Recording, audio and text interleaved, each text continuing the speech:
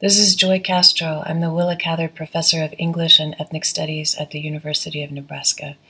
It was a wonderful surprise, and it's an honor and a pleasure to be asked to speak with you briefly about Mary Pipher, because she's been an important figure in my own life for over 20 years.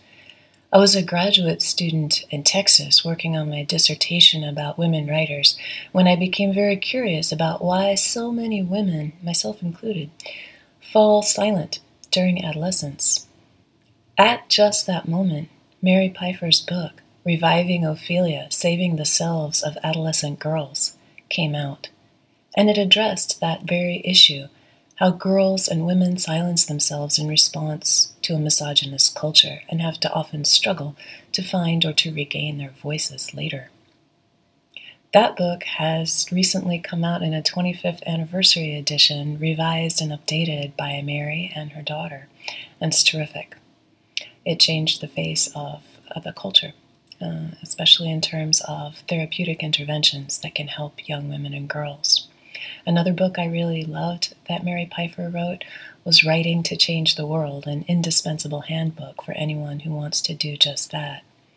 I was also helped by her book, The Green Boat, which is about despair, overwhelm, and hopelessness that can hit those of us who care about climate change and the environment and can see the political inaction that's absolutely insufficient to deal with our current situation.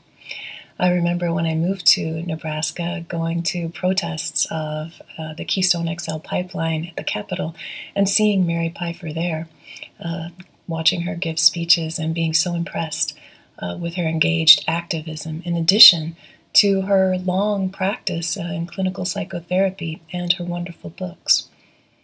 When I turned 50, I stumbled across her book, Women Rowing North, at the bookstore, which is all about navigating the transition to what is at least ostensibly supposed to be an older, wiser, calmer period of our lives.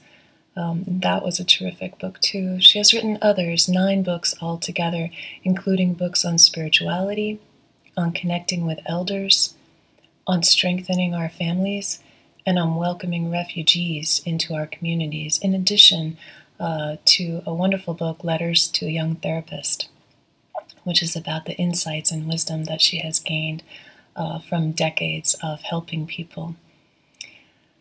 She's a national treasure and definitely a Nebraska treasure. I can't wait to see what she says to us in the EN Thompson Forum. Thanks.